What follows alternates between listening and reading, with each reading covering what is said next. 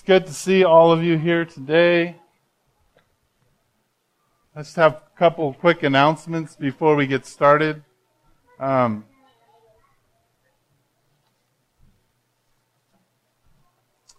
This is the sign-up sheet for pilgrim groups. So when this gets passed around, if you don't know what a pilgrim group is, it's a men or women's Bible study where you get to hang out with a few women and do accountability this year, or a few men. If you're a man, you're not going to hang out with any women, I guarantee you that. You'll be hanging out with other guys. But this year, we're going through the highlights of Genesis, which we're also preaching on, so you'll kind of get to dialogue a little bit more about what's being preached about. On the sign-up sheet, it tells you when the women's pilgrim groups are and when the men's pilgrim groups are. All it says is what days they happen on. So if you are already in a pilgrim group, your pilgrim group probably isn't ending. So don't sign up for it. If your leader has said, hey, it's still going, we don't need you to sign up. If you aren't in one and want to be in one, this is when you would sign up. Otherwise, you probably already kind of know what you're doing. If you were in my wife's group, you don't need to sign up. She will contact you, or she already has contacted you, one or the other, to kind of figure out where you're going or what you're doing. So, if you want to be in a pilgrim group, this is the place to sign up. You can sign up for men's pilgrim group or women's pilgrim group. If you're new with us, there's a 3x5 card somewhere in here. Write down the information that you want us to know. If you want to get our emails, write down your email address. Whatever you want us to know about you, write it down. I'm going to hand this to the Akelys. If you don't want anything to do with the sign-up sheet, just pass it to the next person. And that'll be good. So, if everybody would just bow their heads, we're going to pray and get started tonight.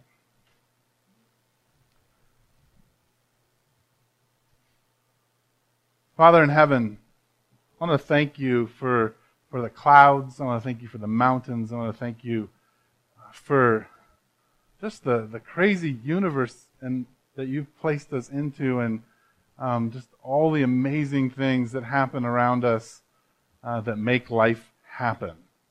I want to thank you for putting me and these people in this place and in this time to be together.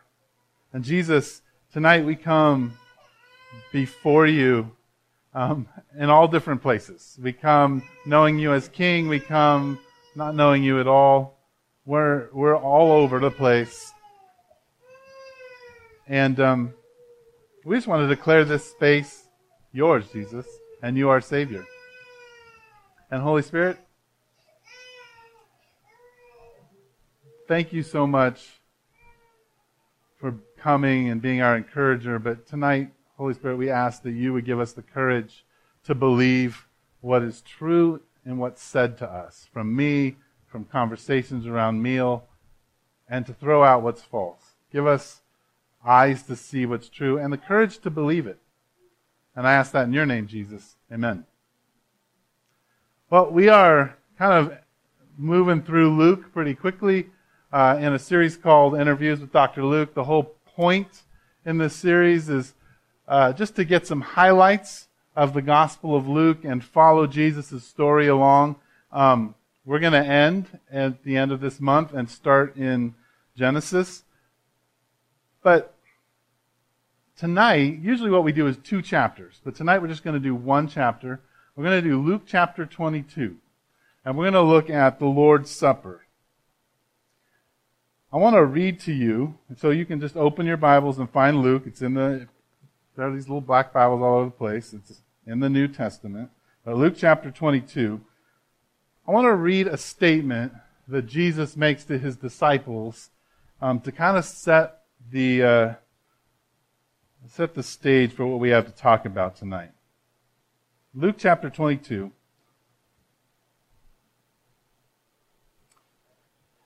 In verse 15, he says to them, all his disciples are gathered around him, and he says, I have eagerly desired to eat this Passover with you before I suffer. Jesus wants to eat a meal with his disciples, and it's a very important meal. Now, what I'd like to ask you very quickly is, what is your favorite meal? Because food, I'll just preface this question with, food really determines our culture and our background. Like when we want to share cultures, what's the first thing we share? Is food. And in a lot of ways, it's the last thing we share. Like food defines who we are in a lot of ways in our cultures and how we kind of have community. So, I know there's at least half of you are foodies, and the other half could care less about what you eat. You just want to eat it, and so put it in front of you. So just quickly, yell out at me some really good meals that you like to eat. Just yell them out. Eric's Pizza. Okay, good. That's good. Tacos. Somebody said tacos. Heart attack bread. Bread and butter fried steak. Chicken fried steak. Bread and butter. Chocolate souffle. Chicken cordon bleu. What was that? Chicken fingers and french fries. Oh, chicken fingers and french fries. What's that? Frogmore stew. What did we say back there? Goulash. Clams. Grilled cheese. Steak. Yeah. So, now, are there any, just yell out at me some restaurants that you really like to go to, and you think about, that's going to make life when I go to that restaurant. It doesn't. Rocco's, okay. Vivace. All right, somebody's singing my own. Oh, you don't have any restaurants? You're agreeing with Vivace. You're saying amen on Vivace. Any other restaurants? Mr. K's Barbecue. Where? Raleigh's. Brushfire. Denny's. Thanks.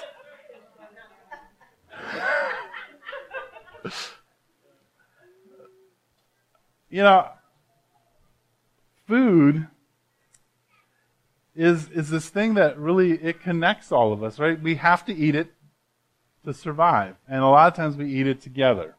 And it's where we are supposed to get to know each other, because we're forced to at least stop for a few moments and shove stuff in our face. And even when you go to a fast food store, you eventually have to talk a little bit between shoving your mouth full of french fries, right? So, meals are important.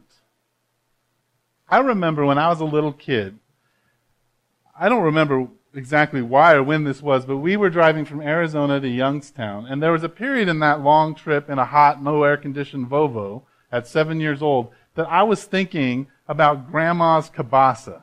And I was hoping that Grandma would have kielbasa when we got there, right? And it created all these warm and good feelings.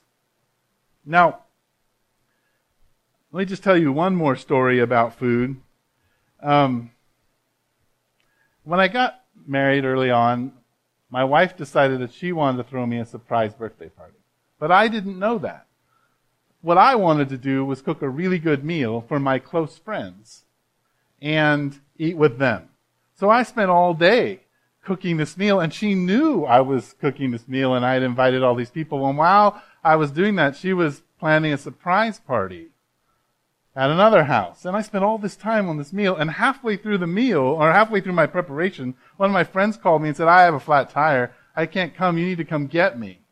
And then when I went and got him, and we couldn't move his car, but then he wanted to go to my mom's house. And I'm like, why do you want to go to my mom's house? And so I have this great meal waiting for people, and they're going to come, and I need to tell them. He's like, oh no, we'll just swing by your mom's, and then we'll get there. And so I went, and it was a big surprise party, and I wasn't very happy.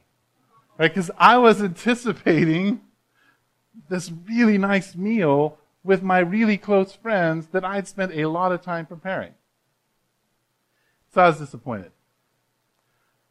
I want to put that there because I want you just to have that sense of disappointment a little bit. Join me in my sadness because I had a great celebration birthday party that was thrown by my wife. But join my disappointment for a minute, and let me start chapter 22 for you, and you'll see why we're doing this. Chapter 22. Now, the feast of unleavened bread, called the Passover, was approaching, and the chief priests and the teachers of the law were looking for some way to get rid of Jesus, for they were afraid of the people. Then Satan entered Judas, called Iscariot, one of the 12, and Judas went to the chief priests and officers of the temple guard and discussed with them how he might betray Jesus.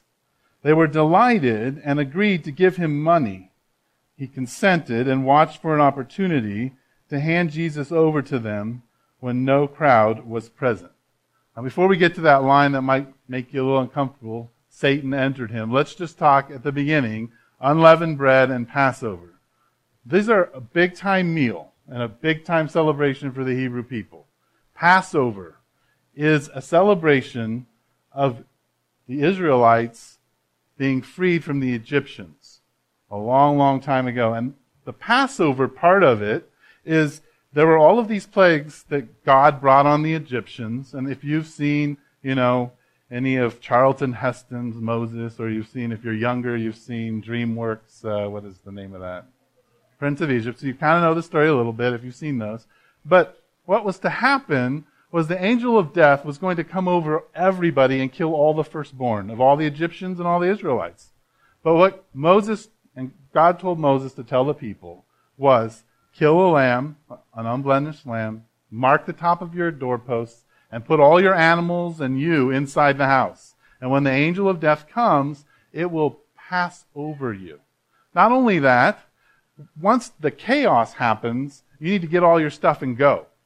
And so people didn't have time to let their bread raise. And so this festival that they have every year starts with the Passover, and it's about unleavened bread. Now, 2 weeks before this, what happens is all of the roads are going to be fixed. You're going to see lots of soldiers out there. They're cleaning the tombs. Because once you have gone through your house, and this is what you would do. You'd do spring cleaning, and you'd go through your house, and you would symbolically take out the leaven.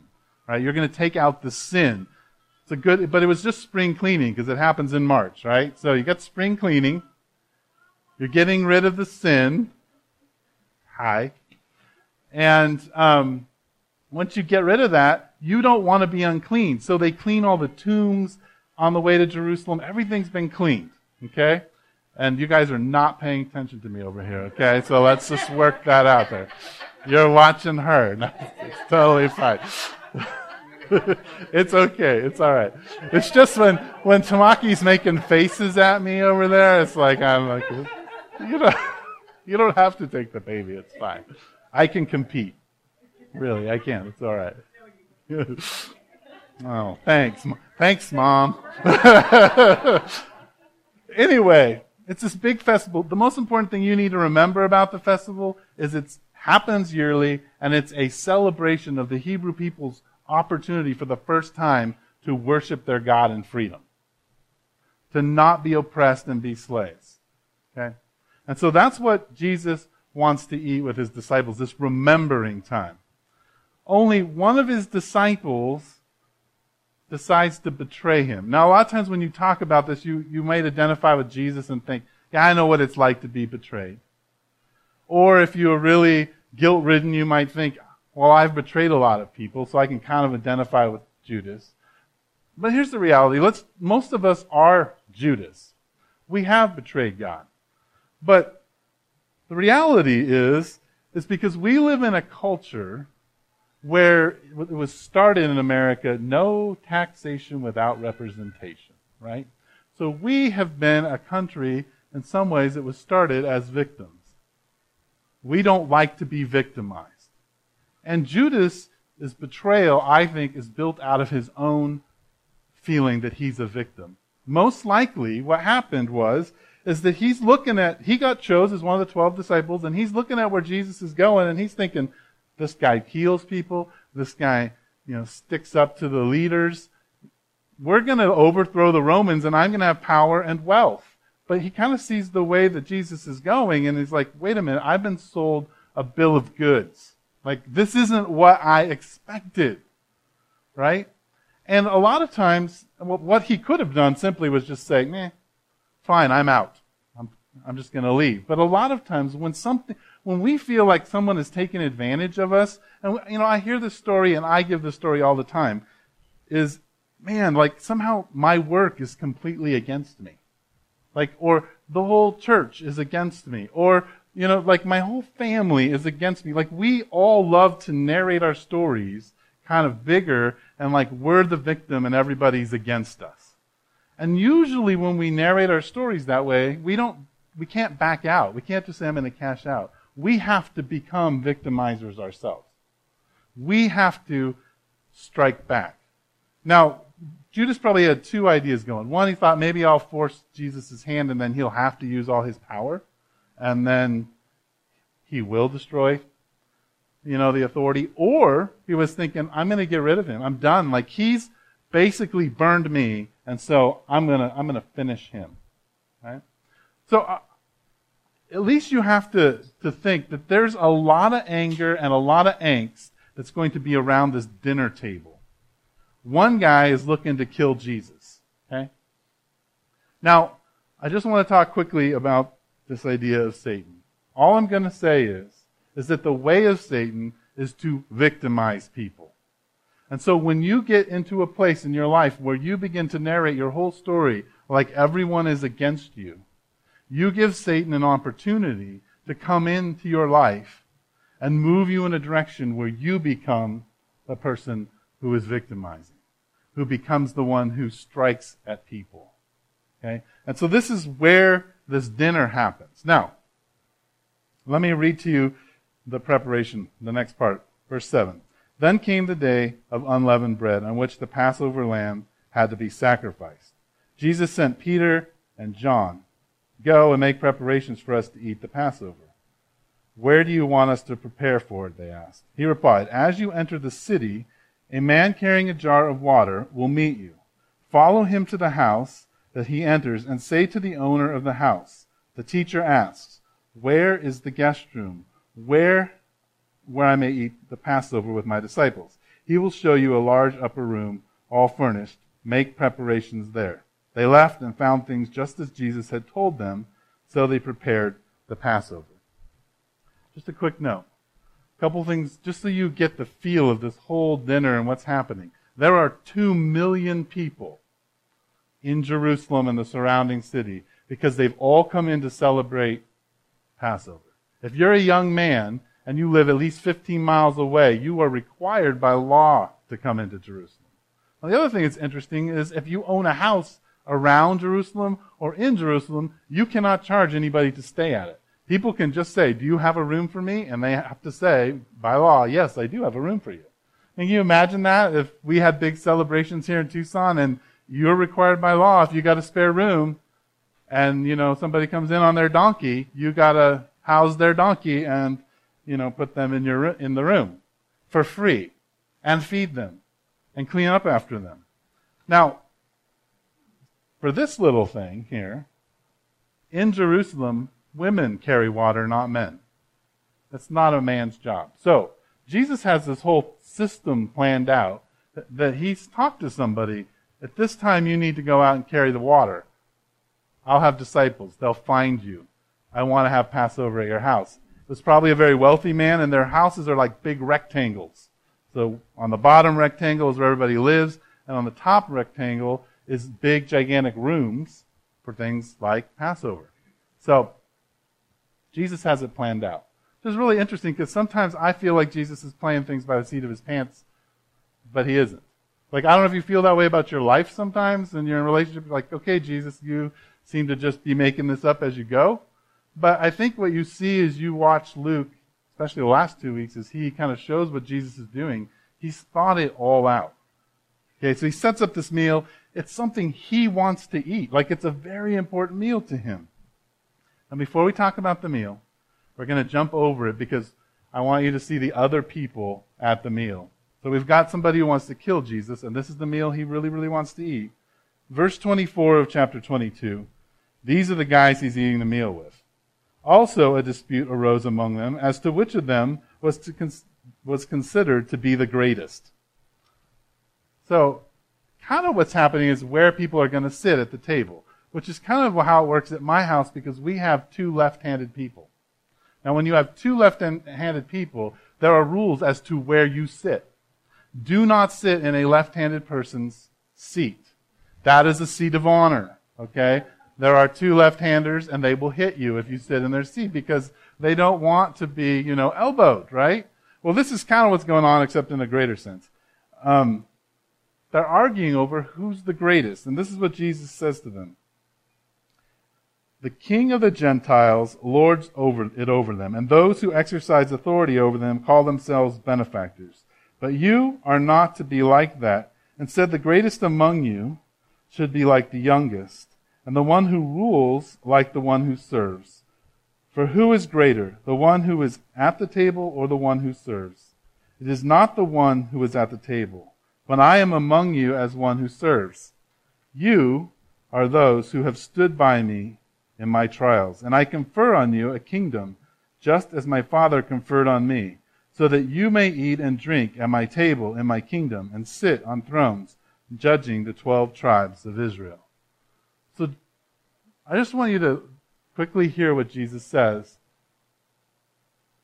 First, he has this meal that he's really longing to eat, and he's going to eat it with somebody who's going to betray him, and he's eating it with people who are constantly trying to climb on top of each other to be the greatest. Want to know who's better than who, right? It's kind of that my dad can beat your dad up, right?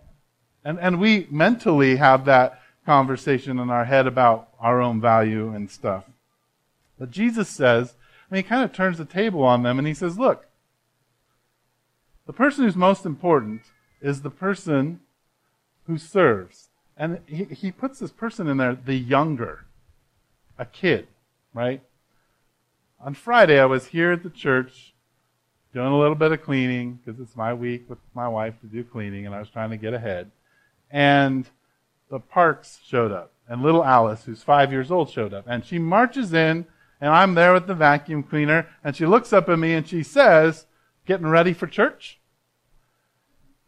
And what was interesting about that struck me is she wasn't thinking, she understood that was my job, and that I had the power. There was nothing in her conversation where she was like, I would like to get ready for the church. I would like to be the pastor. No, she's just like, I recognize who you are and what you're doing.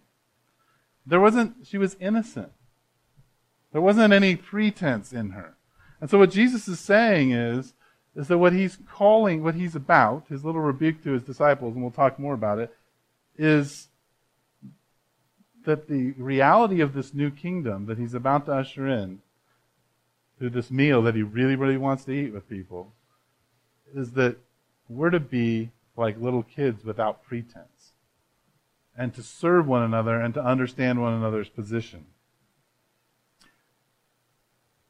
So Jesus is going to sit down to this meal, and I'm going to keep saying this over and over again, with a bunch of people he really wants to eat with who are really annoying. One wants to kill him, and all the others are concerned of where they're going to fit in the kingdom. Listen to what he says about how he kind of talks through this meal. And when the hour came, Jesus and his apostles reclined at the table. And he said to them, I have eagerly desired to eat the Passover with you before I suffer, before I have to go to the cross. For I tell you, I will not eat it again until it finds fulfillment in the kingdom of God. So one of the reasons he wants to eat this is the last time that he's actually going to get to eat Passover meal before he eats it with all of us in the kingdom.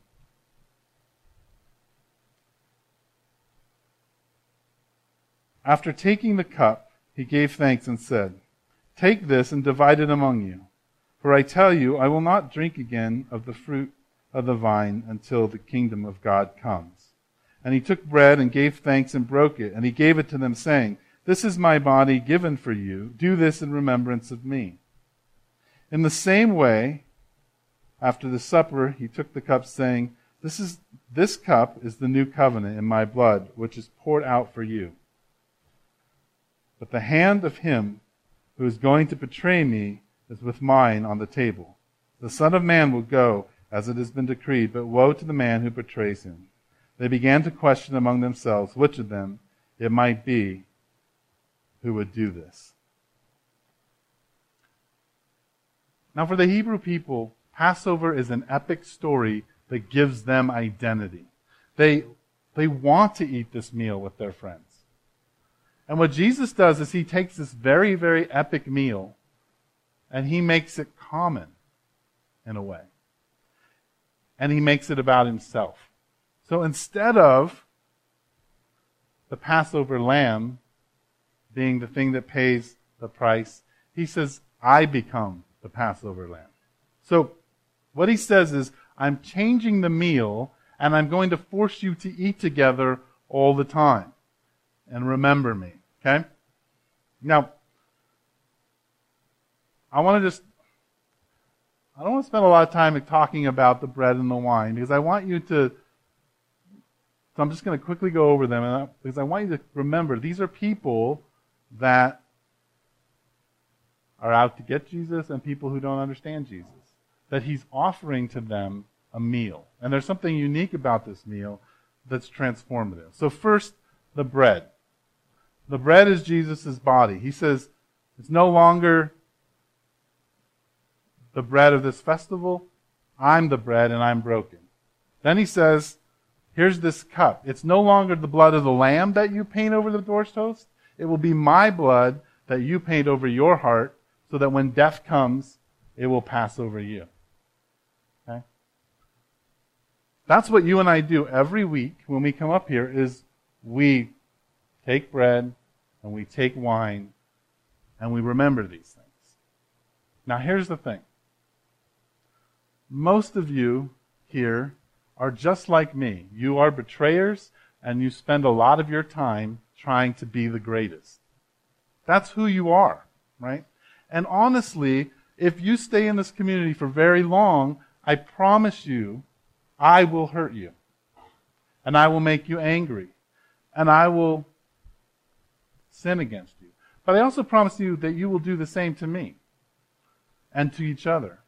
And if all we had was we're just going to get together on a Sunday and hang out and sing some fun, happy songs and sweat together, this isn't any fun. Okay, the village doesn't sing fun, happy songs. But if we were, it's not going to work. It doesn't work.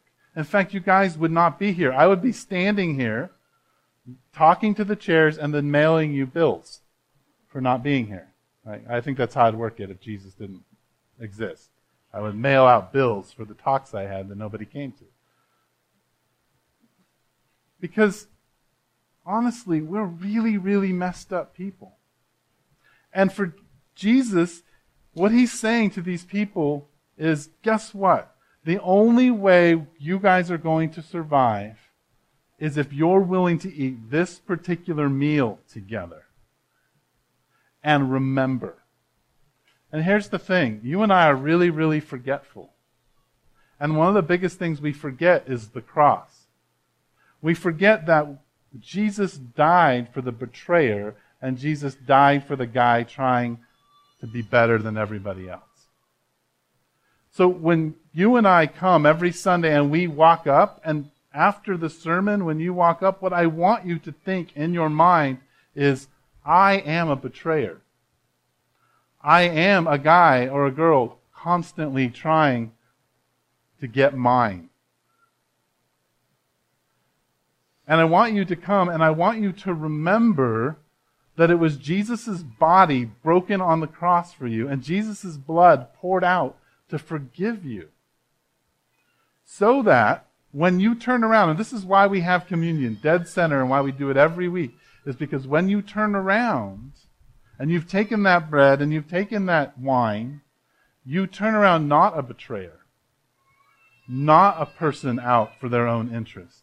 You turn around as one reminded of who they are in the kingdom of God. And Jesus tells us who we are. We are servants of one another. So you turn around and you become a person who's not about themselves because they've given themselves to Jesus. Now the thing is, if you stay away from community, and it doesn't have to be the village, if you just stay away from people who center their life around Jesus and around this table and around remembering, you will end up in Judas's place. You will end up angry. You will end up telling your story as a victim and wanting people you're going to want your justice. This is what he wants, what Judas wants. He wants justice. He's been slighted, and he wants justice. And what we have to realize is that when you and I come to this table, this is where justice happens. This is where you get your justice. Is that Jesus, all of sin was paid for by Jesus. There's God's justice. That he paid for you, the betrayer. He paid for you, the guy who thinks he's better than everybody else. And that's just the list of people that were hanging out with Jesus and having dinner. But so here's why I think Jesus really wanted to have this meal. One, he understood that you and I are forgetful people, and we need to be reminded constantly of who he is and what he's done. But the second thing is, I think Jesus was thinking purely out of relationship for his disciples. These were people he deeply loved, and he wanted to give them a place of redemption. He wanted to give them something tangible to tell a story about who he was. Now here's the thing about it. It's not just on Sunday, I think, when you take communion that this meal happens. I actually think that when you go to McDonald's and you get your big orange juice and you eat your McGriddle, I think, right, Ron? Yeah, don't eat two, only eat one. But when you eat those, that's also actually a moment of communion. Because here's the thing about meals. Without food, you die. And this is why communion is built around a meal. Why the table is built around a meal. Because without Jesus, you die. Without Jesus' blood painted over your doorpost, you're dead. You're a dead man walking. So, tonight, all I'm going to ask is as we listen to music, as we sing together, as we eat together, but mostly in the service part, that if you can say that you stand with Jesus' broken body and his blood poured out for you, so I want you to walk up in front here thinking, this is my brokenness. This is who I am. And when you take that bread and you dip it in the juice or the wine and you eat it, I want you to remember that Jesus died on the cross for your sins. And I want you to turn around and look at everyone in this room and say, these are my people with whom I serve as I follow Jesus. I want you to turn around and imagine yourself to be Alice looking up at me saying, you're cleaning the church? Getting ready? Like understanding that there's a system of things. And being excited about it. Having an innocence about who God is and what he's doing. And then when you eat together afterwards, and you eat lettuce wraps, I think that's what we're having, right? That's a first, lettuce wraps tonight. Remember together what God has done. Tell people, I'm asking you to look across the table and say, this is who I was, and this is who Jesus has made me to be. Have that as a conversation tonight. Let's pray. Father, thank you for giving us Jesus. Jesus, thank you for giving us a meal to remember what you've done on the cross. Taking such an epic story of the Israelites and bringing it into our everyday life on a regular basis. God, I just ask that we would be people who are very aware of our brokenness and very aware of how you've transformed us. Help us to live into our childlikeness and our servanthood. I ask that in your name, Jesus. Amen. There's a couple ways tonight to respond. One is offering. If you are visiting with us, we're just happy to have you. You don't need to give anything. If you just pass the baskets back and the last person will put that underneath their chair, that would be awesome. The other way, as I said, to respond is communion. I even tried to get as close as I could to unleavened bread tonight so that we wouldn't have any yeast. But as you heard on the night that Jesus was betrayed, he took the bread and he broke it. He said, this is my body. Eat, take and eat in remembrance of me. And he took the wine and he said, this is my blood, the blood of the new covenant. The old covenant was, if you obey God, God will be yours. But if you disobey God, then you're separated from Him. But Jesus says the new covenant is my blood connects you to relationship with Him. Take and drink. And last, there's a black chair back there. It's the sinner's chair. I know it's a little intimidating, but it just comes out of Lutheran tradition, where if somebody felt oppressed by their sin or the sin just around them, that they could say, I have need of the sinner's chair, and they could sit in it and people would pray for them and sing over them. So if you need to be prayed for, just go sit in that chair and someone will pray for you. Let's spend some time worshiping God.